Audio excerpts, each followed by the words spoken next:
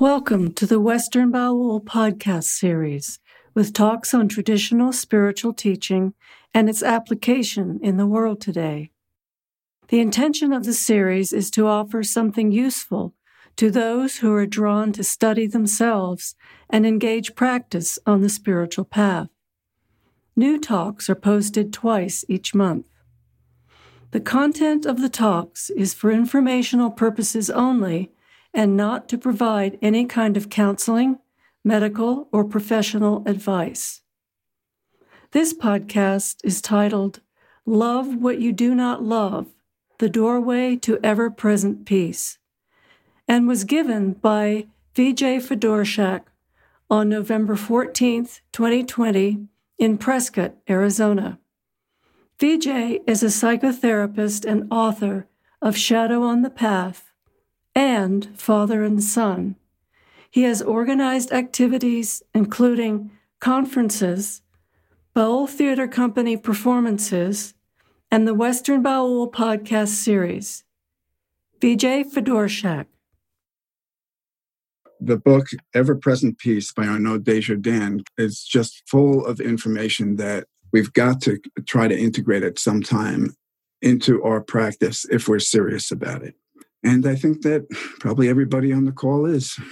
The benefit of studying different traditions to me is that we get to look at things from a little bit of a different angle.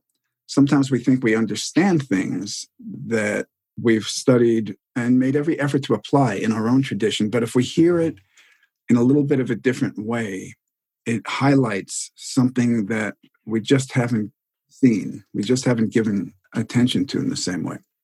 You know, Arnaud Desjardins was a friend of my teacher, Lee Lozowick.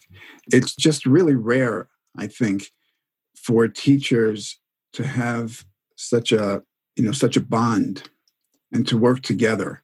Lee used to go to visit Arnaud Desjardins' school for a week every year and speak to his students. And Arnaud, it seemed, was flabbergasted by the way Lee spoke to his teaching, to Arnaud's teaching, rather than bringing his own teaching, that Lee was interested in serving Arnaud's students. And Arnaud did the same with us as Lee's students.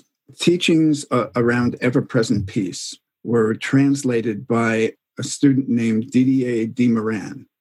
I've divided this talk kind of into 4 separate parts in my own mind. First part is thoughts, emotions, and ever-present peace. He says that the spiritual path is a search for what is indestructible in us. There's a quote, a famous quote from the Brihadaranyaka Upanishad, which I'm sure many of you have heard. Lead me from the unreal to the real. Lead me from darkness to light. Lead me from death to immortality.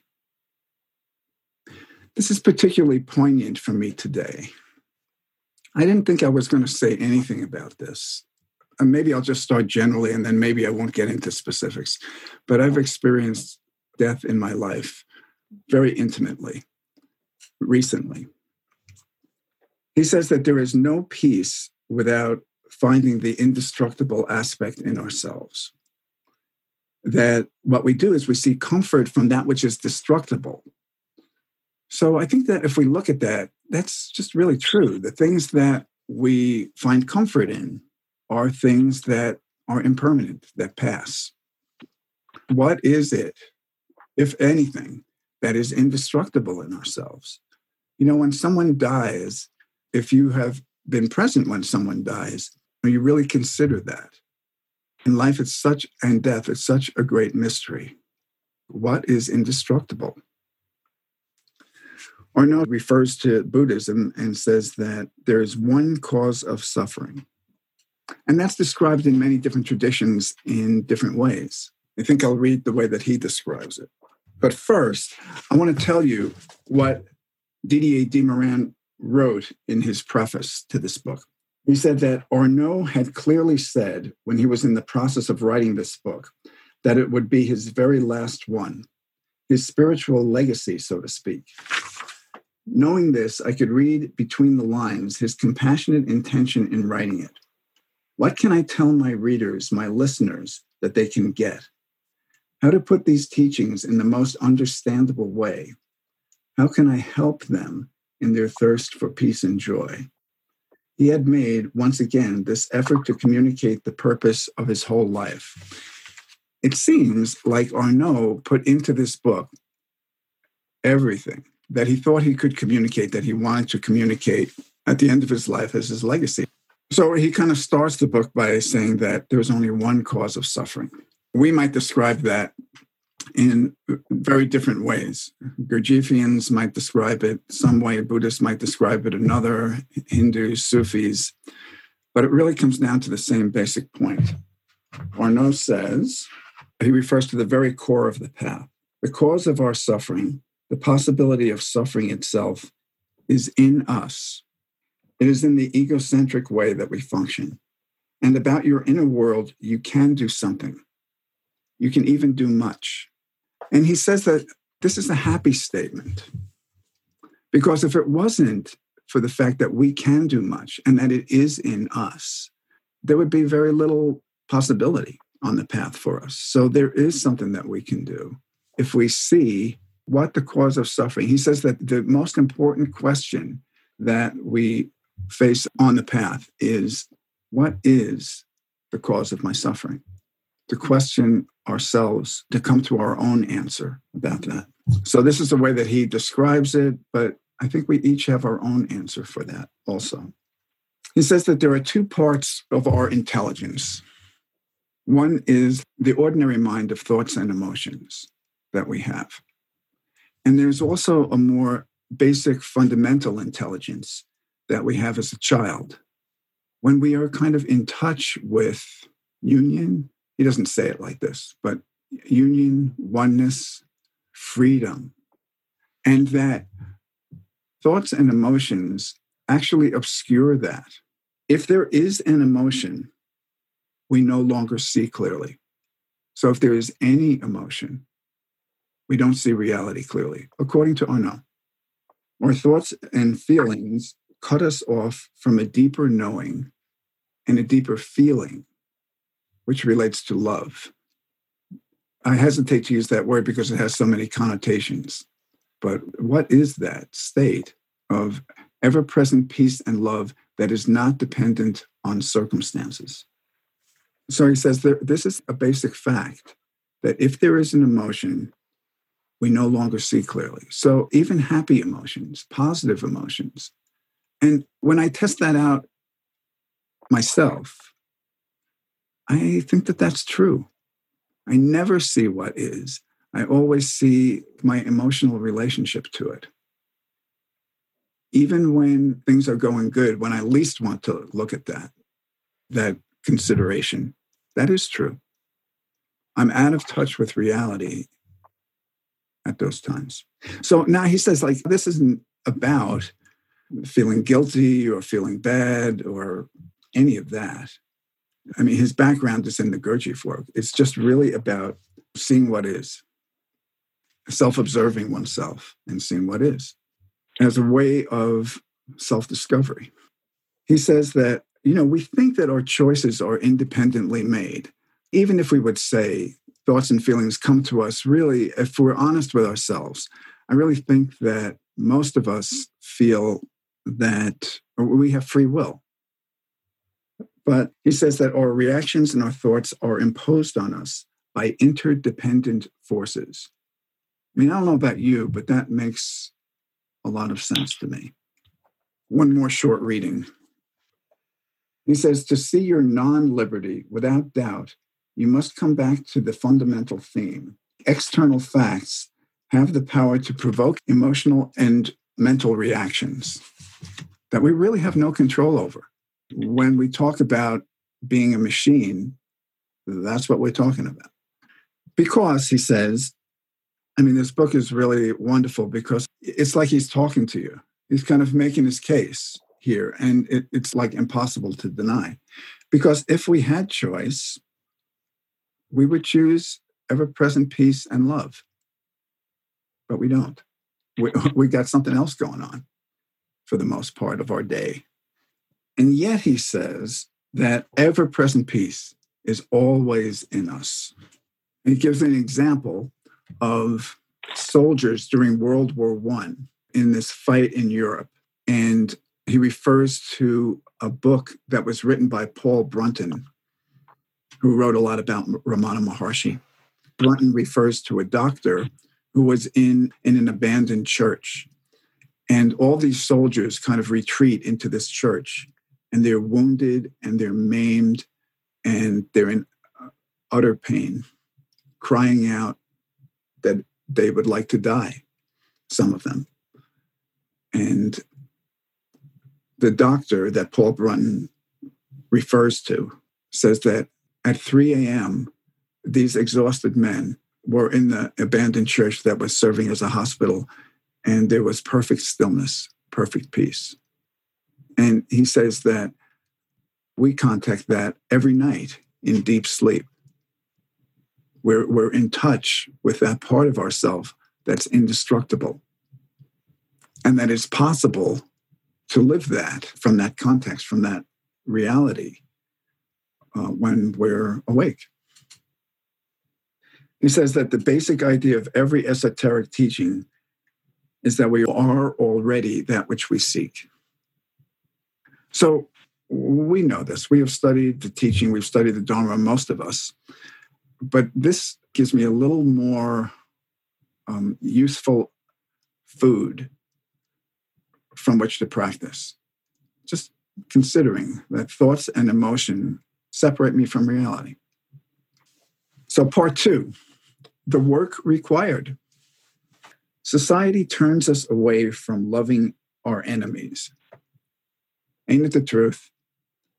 I mean, just kind of look around today. What's going on? There is virtually nothing to support us relating with our enemies, relating with people who we disagree with on a macro scale, I guess, but also in our own personal lives. I know I tend to do some of that. How much kind of varies depending on what circumstances conspire in my life and trigger emotional reactions in me. But I'd ask you to consider for a moment who, I mean, you don't need to say, but like who triggers an emotional reaction in you that is difficult? You know, a negative emotional reaction in you. Who does that? And what kind of circumstances trigger unfavorable emotional reactions in you? He says that we cannot be settled in a condition of peace at the same time as having a non-loving attitude. The equation can't be solved if we have a non-loving attitude toward anyone and anything. And as I mentioned, this isn't a matter of being guilty about, feeling guilty about any of that. It's a happy thing because we can do something about that. And he says that it's in that turnaround. It's in that turnaround of loving who or what we do not love that the greatest opportunity and the greatest challenge of the path exists. So that to me is a different angle on looking at things than I've had before. It kind of takes me deeper and makes me consider my own relationship to people and things, and how the opportunity is in the moment when I have a negative reaction towards someone, not to be in denial about anything. He says that his teacher, Swami Prajnanpad, from whom he received a lot of these teachings, I think, was very definite about no denial anywhere. Be situated as you are now and follow the path step by step. True love and ever-present peace is a stable state of being. A common denominator of all traditions is renouncing the right not to love that which we do not love. I'll do a lot. I'll work real hard. I'll do all kinds of practices, all kinds of things. But will I love what I do not love? I don't think that you can make yourself love necessarily, but I can make this turnaround. toward people and situations. Arnaud tells this story of being with the Dalai Lama. I don't know how many on Zoom here tonight know about Arnaud Desjardins, but he was a very well-known French filmmaker. And he did documentaries on spiritual figures. One of them was about Tibetan masters. And he filmed some of the great Tibetan masters of the last century. And they were broadcast on French TV.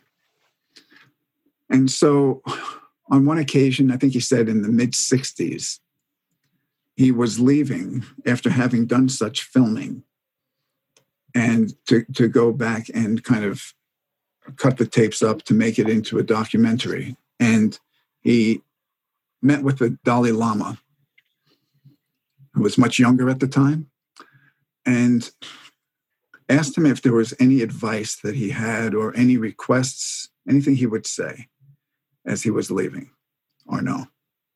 And the Dalai Lama said, never speak badly about the Chinese. It seems like every day there is an opportunity to practice the teaching. There are people that are difficult for us, unfavorable situations that disturb us, things that we like, that we dislike. But consider that the world, all of it, with its favorable and unfavorable sides, as he says, at least from our perspective, is God, or the absolute, or the all, the favorable and the unfavorable. Take a moment to consider people and situations that you have this unfavorable sense of. I'll start. I go to Chipotle last week. Yeah, I think it was actually 2 weeks ago, after one of these talks. And usually I get everything together to host a talk, and somebody comes in and they put as much energy and attention into what they're going to speak as I do. Usually they pick a topic that is so relevant in their lives and they discuss it, offer something of what they are working with or what they have seen. And after these talks, once a week, I go out to Chipotle. And so I go out there and I get some stuff, including a cheese quesadilla, which is something that on occasion I will just inhale. And I think I will do that tonight, by the way, after we're done, because I have had a day. I want to tell you. Anyway, no, I don't. So I go there and I order what I'm going to get, including the cheese quesadilla. And I'm really friendly to the people who are serving and the cashier. And I leave with my bag and I get home and I realize, no cheese quesadilla. Where's my cheese quesadilla?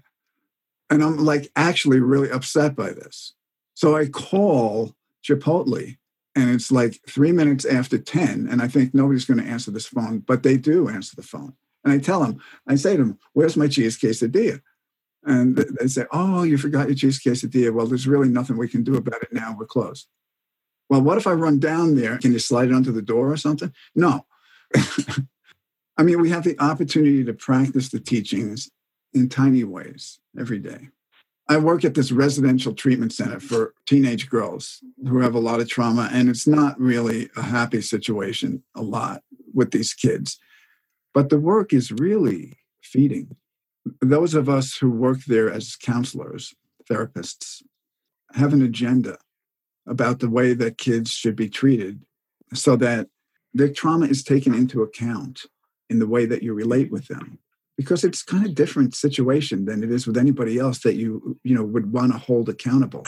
And so we're having this meeting, and one of the people in management is yelling, just like loud. I mean, he's not actually yelling and berating people, but it's just like loud. Like, could you just lower the volume a little bit? And I'm realizing what's going on in my mind and thinking, as I'm considering this material, I can make a turnaround right here. I could go up to him and after it's over and just talk to him. I could say something about his loudness, but maybe I don't want to because that's his personality. I could just kind of befriend him in a way. I know he means well. I'd just like to take a break here and ask if there's anyone, they might speak. Is there a situation that's particularly difficult for you and you have an emotional reaction that, you could turn around? I will. Sure. Okay, so we've just discovered we've been testing our house. I don't know if you heard of radon or if this is something that goes on where anyone else lives. But radon is like a radiation gas that comes out of the earth. And we've discovered that our house has extremely high levels of this. So this is a situation that is potentially health threatening and definitely financially threatening. This is a situation that emotionally hooks me. And so I've been getting a lot of work out of just trying to let it be what it is. And it feels like a big situation and I'm in the thick of it. And yeah. For me, when situations come up, I'm more actually considering the idea, maybe this is just what I need. Like, it's not like I like the situation. I don't think that you can actually make yourself love in the way that we might imagine that. But I can look at it like this is providing something I need to work with. I'm sure you've thought about that. Anybody else with any comments about anything that they could see themselves doing an about-face about in terms of how they relate with it? I have a situation with, I would say it's a client. And he's always calling me a friend and making promises of paying me more. He never comes through. He backed out on the deal. So, and he's been like this all the time since I've known him. Thinking about this at work today, how I feel about it. Well, I know how I feel about it. I don't want to react. I tried to point this out to him. But being in the work and knowing that man is self-serving, and we have multiple personalities, it's gotten me to the point where I understand this guy and I'm dealing with somebody that's really asleep. And I know I am asleep, but there's times where I have glimpses of being awake. I have knowledge and some wisdom that he doesn't possess. And I'm just trying to act with compassion. How important is it? Not every client I have pays top dollar. Well, you have a situation that relates to what we're talking about, because there's someone who creates emotional reactions that aren't particularly loving. Right. And so I'm working with it, not reacting. I mean, most of it's internally. I don't exhibit the emotions outwardly. But there's been times today where I rationalized it and I let it go, but it triggers when I think about it. For me, this is taking me to go further in myself. Up to this point, what I have done is I have observed like my reactions to someone and accepted what is as best as I could. But I realized that someplace in me, I can hold a grudge. My ruminations about such things are really debilitating in some ways. When something really bothers me, a lot of energy is expended inwardly. And I think what Arnaud is saying is that it is actually possible to do this turnaround, but ego just doesn't want to do it. We have to kind of realize that it's not for the other person that we're doing this. It's for us. And on another note, I considered to continue the relationship, because even though it's not in my favor. It seems like what we're talking about is reaction.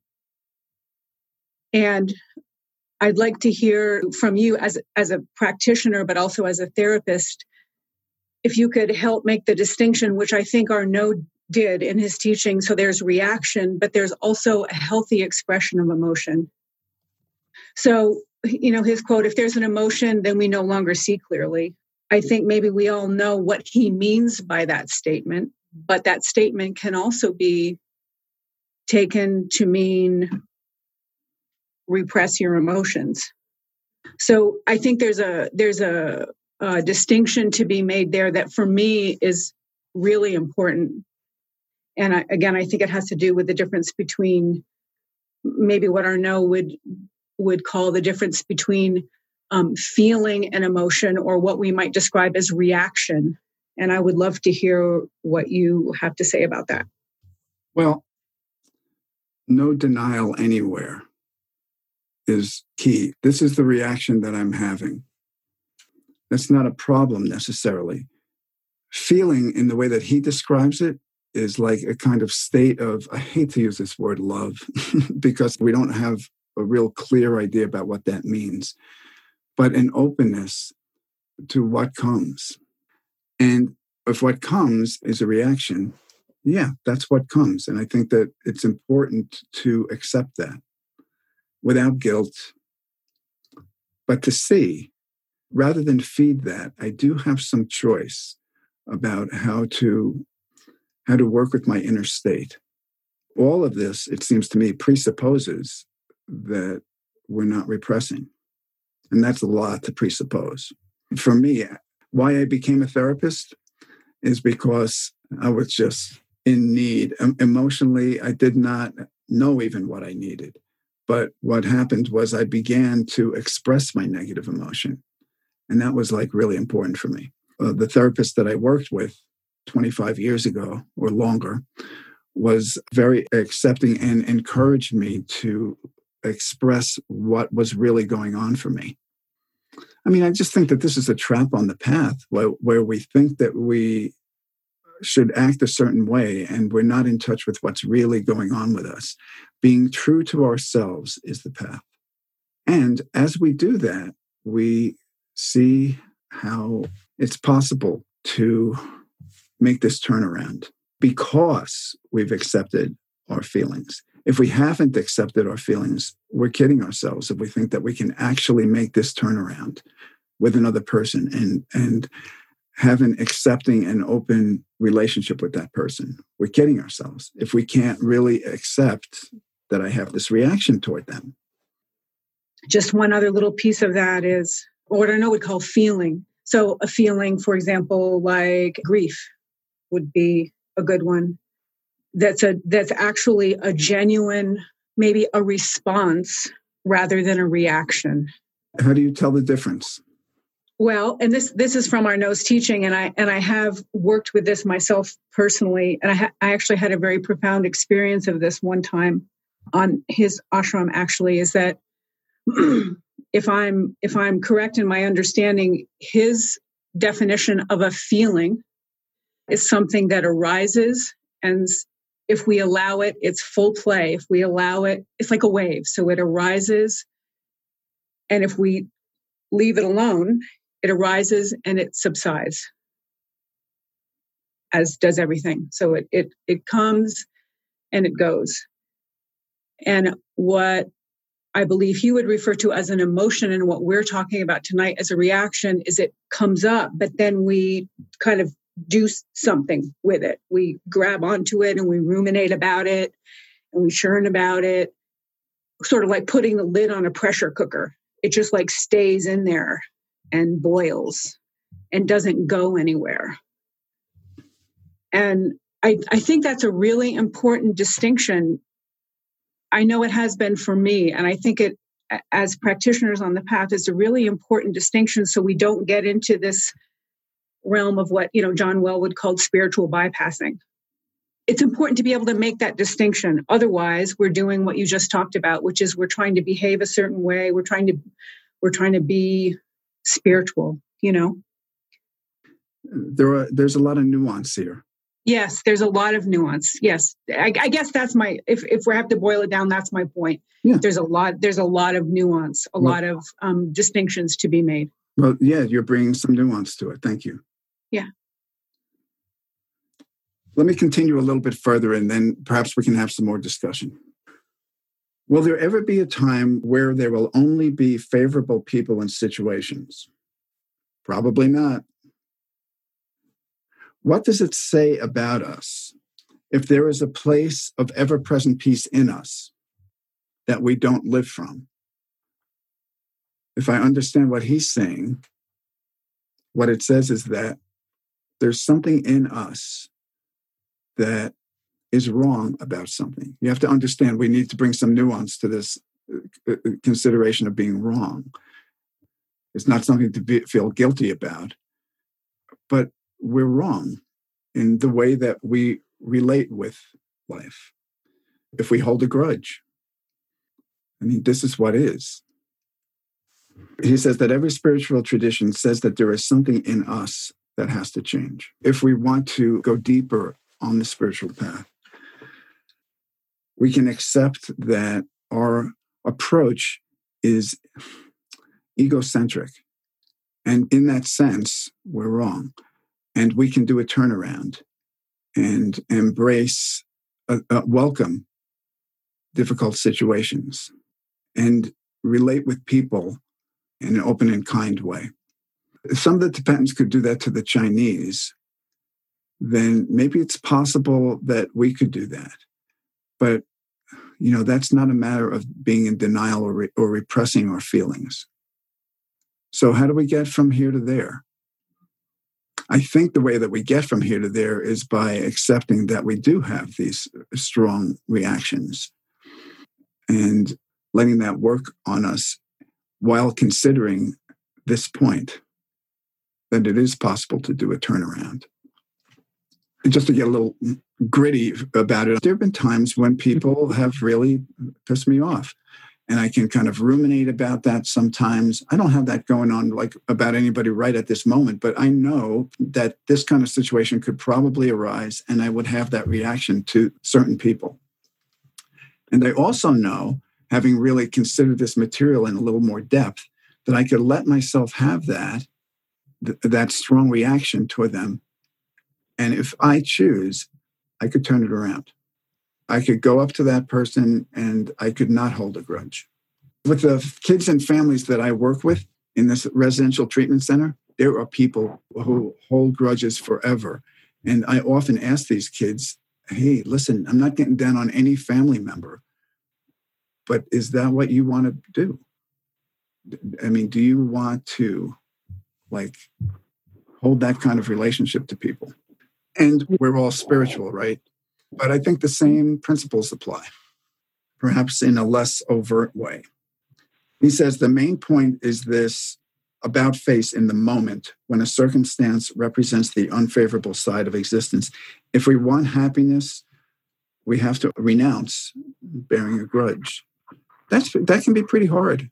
I know among my friends, I've had friends that I really related to and that I've really liked, and they had tremendous grudges with each other. And you could see how painful that was between people. So he says that we can develop the attitude that if I lose my peace, I mean, of course, we have to really be able to observe ourselves and see that we've lost our peace in any situation. He says, what can I correct? We could have that approach. He says that this is so contrary to ordinary experience. And there's no other possibility for ever-present peace than to work with this. And he says that if one situation loses its power, so, if there's one situation that is extremely unfavorable to you, that you could see looking at in a different way and welcoming it in a way. I have had extreme situations like this. I wouldn't have wished for them in a million years. But I have an inkling that I could welcome what comes rather than ward it off. To me, that is a very high practice. He says that if a situation loses its power to upset us, the path is open so that one day nothing can disturb us internally. I don't know, it's easy to kind of look at that too and develop a concept about where the path is leading us so that we never have any emotions. But I don't think he's saying that. I think he's saying that the possibility for a human being is to be able to be surrendered to what comes to the extent that we welcome it. Part 3, from self to others. Many of you have probably heard this teaching. It came from Swami Prajnanpad, that the path is about the evolution of only me to me and others, to others and me, and to only others. Doesn't seem like we can jump from one end to the other. It seems like the path takes us step by step. He says that in order to be settled in ever-present peace, unselfishness must win out over selfishness. And that miracles happen when we do that. You know, when I read that, I just thought about my teacher's teacher, Yogi Ram Sarat Kumar. It seemed that he had been transformed into a state where he lived for other people. And I think any real master, that's what they do. I think Gurdjieff did that. And many Hindu and Buddhist masters. Just to see that that's possible. Yogi Ram Sarat Kumar used to go to the temple. There were stories about this, big temple in Tiruvannamalai, India. And he could sometimes be seen around the corner of a temple holding up his fan and blessing people, invisibly doing this. Like, wow. And of course, the misunderstanding of that would be like us thinking that we can do something like that without having really worked on our own self-awareness about what's going on with us. Part of acting unselfishly means not spending a lot of time and energy on useless, self-indulgent, negative thoughts and emotions. So what I was talking about a little while ago is that as we self-observe, we can see that we can ruminate about and obsess about a lot of different things, not just about people or situations that are unfavorable, but about anything. And part of unselfishness is not getting caught in that. The time and energy that we spend thinking about those things is a waste. I was just reading the other day about how, I don't know where they get these statistics from, but like 40% of food in America is wasted. It's wasted in transport, it's wasted in processing, it's wasted in restaurants, at home when we buy stuff that rots in the refrigerator. 40%, like, wow.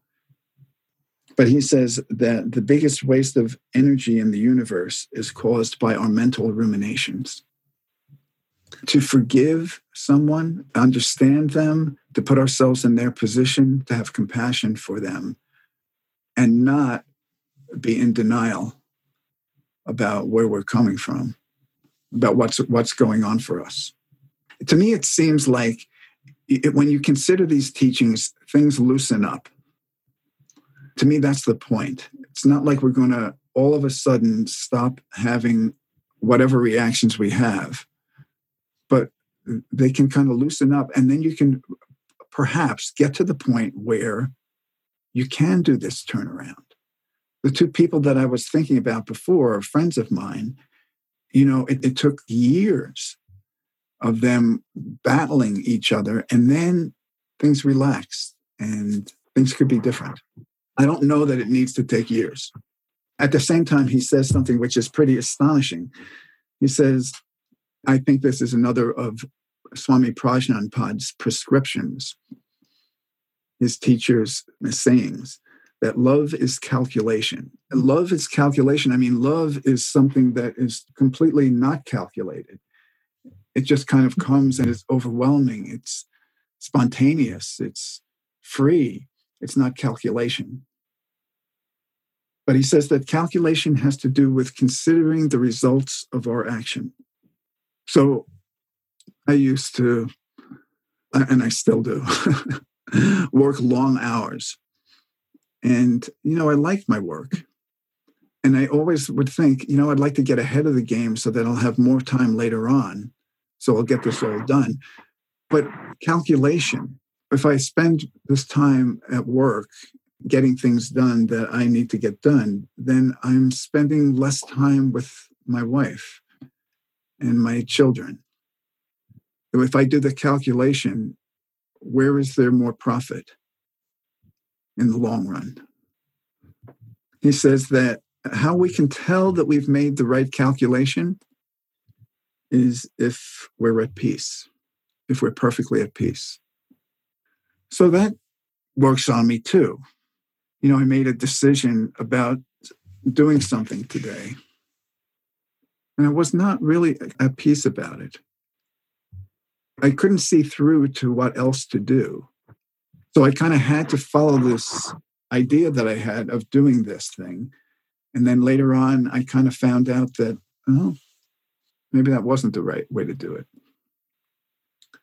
But I do appreciate the teaching that we can tell that we've made the right calculation if we're perfectly at peace. And maybe that's not something we can do all the time. I think that the right thing might be something that would be angry. I think the right thing might be really saying something directly.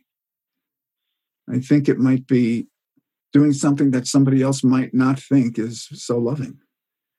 But am I perfectly at peace about it? To me, that could be a barometer. Part 4, taking everything as a challenge and an opportunity. Well, we've talked about this idea of being faithful to ourselves as we are. Not what should be, but what is. And since these emotions get triggered in me based on interdependent forces, it's not like I choose these emotions that come to me necessarily, but I can work with the emotions that come and work a little bit more step by step to accept the unfavorable as well as the favorable. And he says that this is the key to being transformed through everyday pursuits that are not necessarily seen as spiritual. We're not doing some high practice. We're not doing something that looks spiritual necessarily, but internally, we're relating in an inner way to welcome that which is unfavorable. Anything in your life that you see as unfavorable that you might come to welcome. I think I am going to say this. My mother died today in my house. She'd been in a hospital for a few days, and I had this knowing when we were in the hospital. I'd never really thought about this before. I mean, I thought about it, but not really seriously, that I could bring her in my home. It just felt the right thing to do when I was in the hospital last Saturday. I think I made some calculation about it without really knowing that I was doing that. For me, it was a profound event. And my brother was here. I can't say that I was able to welcome this event. But I can say that considering these ideas helped me to kind of do a turnaround about this and approach it as this is really for the best. This is what's happening. And I can give it everything to accept it and to be of some service. That differs, that kind of unfavorable situation, so to speak, differs a lot from things that are unfavorable every day, small things. But practicing with the small things, I really think allows for the possibility that the bigger things are workable more. Last week, my son was here. And we have this like really nice cutting board.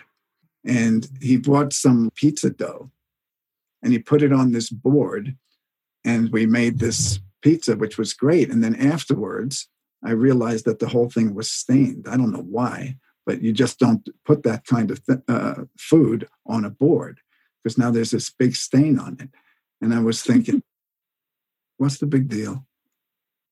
Mm-hmm.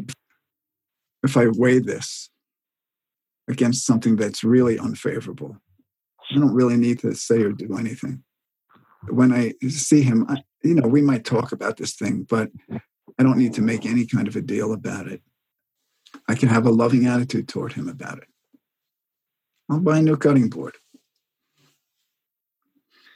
He says that to attempt here and now communion with a person is the path to non-duality. Like, wow. I think about non-duality as being like just about the highest principle possible, being one with. But really a way to practice with that is by being in communion with another person here and now. I mean, we can do this like right now. We can work with that. And so when unfavorable situations present themselves, can I relate with it in that sense? This material to me is really a stretch. But I've also found over the years that when I encounter teachings that kind of make me stretch like that, I find over time an ability to work with them more. That was completely impossible at the time when I first heard them. And he says that the first step is to see that we're caught in our own thoughts and feelings, ruminations, and to understand them and not judge ourselves. To me, understanding them has to do with realizing our egocentrism. That's the way it is. Not bad, but that is the cause of suffering, the one root cause. Perhaps. And one thing that I'd mentioned earlier, we actually do this for ourselves. What we do for the other, we actually do for ourselves. Not for our ego, but for ego transcendence. By practicing with that, with loving what we do not love, and unfavorable situations, enemies become a precious help. Ay, ay, ay. Gosh, if I for a minute allow myself to fantasize about actually being able to do that, you think about these Tibetans, how the Dalai Lama relates with the Chinese who try to demonize him, and somehow he's got a loving attitude toward them. Like, wow. After they've destroyed the Tibetan tradition and murdered people, Arnaud goes as far to say, well, how about rapists and murderers and like that? Of course you're going to have a reaction to them. And he says, no, we're talking about this across the board. And of course, there is a big distinction that needs to be made between behaviors and people, being able to understand and have compassion for them. I know that there's nothing in society that supports that kind of perspective outside of the spiritual arena.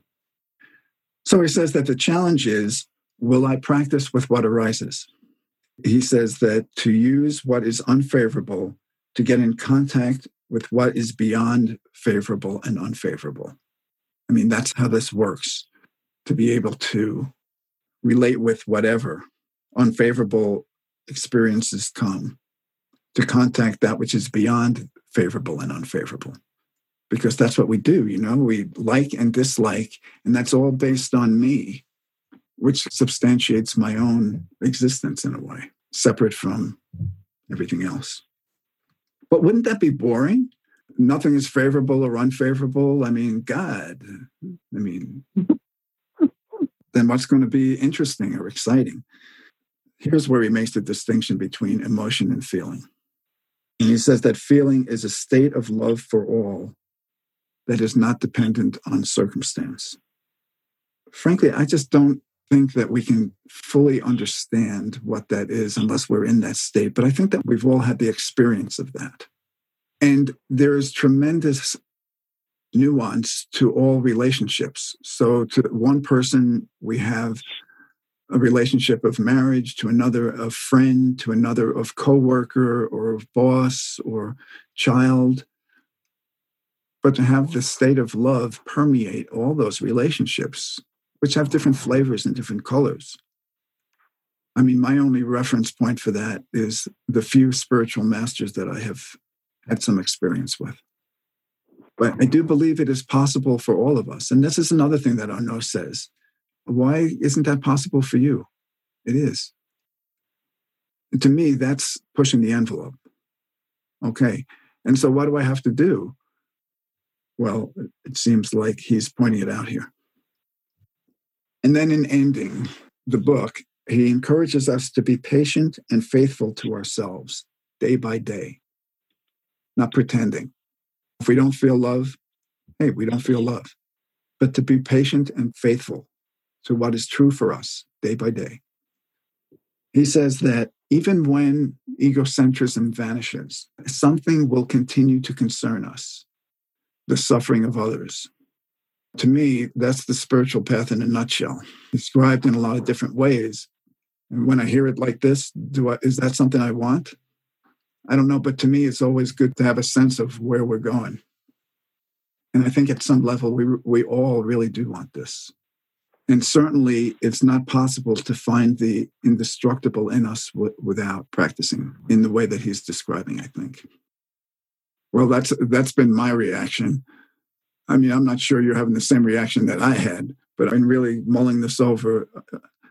It's kind of dumbfounding to me. Mm-hmm. The thing about the path is that we're always being pulled along to the next level. I don't know if it ever ends. I'm just going to sit here in silence with you for a few minutes. I did this with my mom today.